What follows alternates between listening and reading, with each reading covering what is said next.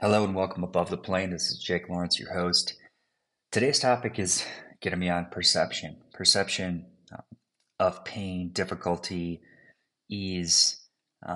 It's more of a perception of what you're feeling or experiencing at the time.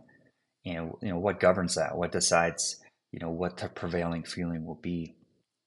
I just want to touch on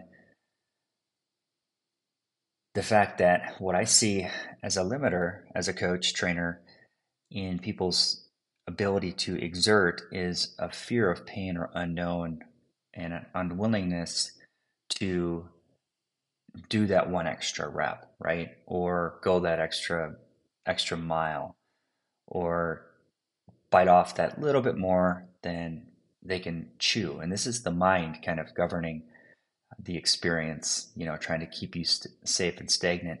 And the mind does this throughout your life, whether it be delaying career change, keeping you in a poor relationship, whatever, justifying whatever circumstance that's repetitively controlling your life. So I'm going to relate this to an experience I had a couple weeks ago, running, hiking 100 miles um, in the mountains of Utah. And this was in a race format. So it's pretty, I would say, when you're doing things in a race format, um, it's pretty protected, meaning you're going to experience aid stations and help from people, and you're not going to get lost out in the wilderness or starve to death or anything like that. Okay.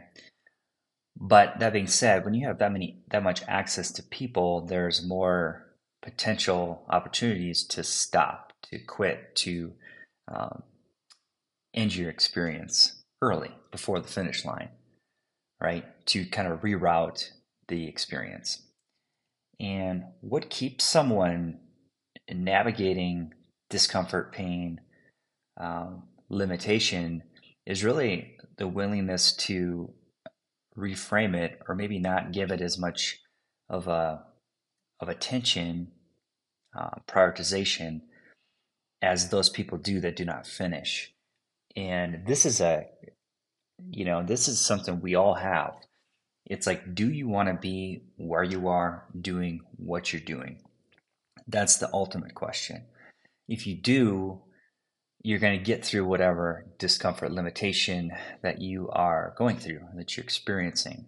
So understand that this happens with everyone, and the difference between someone else's experience, or maybe your experience in the past and your current experience, is really the mind thinking, thought, okay, processing, right? All that analysis that leads to some sort of definition of can I, can't I, will I, won't I, that results in you stopping early or you finishing what you're doing. And so I related it towards, to this race, but also, I mentioned earlier about life conditions and circumstances, and how we really can apply these principles to any area of our life. And this is just knowledge and experience that we're uh, crossing into different areas of our life. If we're gonna separate everything, we're gonna have to learn to mold and mix some of the skills we've learned in one area and apply them in another area. If we think of our life as a continuum, as ourself, as a person, as somebody who does things, gets through things, finishes things, we can make those other things happen as well in different areas. Okay. So it could be physical, it could be career wise, it could be, as a parent, it could be anything. But understanding that you are capable in all areas, that's a choice mentally. It's not narcissistic. It's not, you know, some high ego. It's nothing like that. All it is saying, hey, I'm going to give myself a chance. I'm going to do this, not trying to give any labels to it or whatnot, but you're just realizing that if I put my mind to it, decide I want to do it, I'm going to make it happen. Likewise, if I decide it's not worth doing, I don't want to do it, You can drag yourself kicking and scratching to that thing, but it won't be a good experience. It's going to be tough, right? And so the pain is going to be high. The pain of being in that environment is going to be pretty high.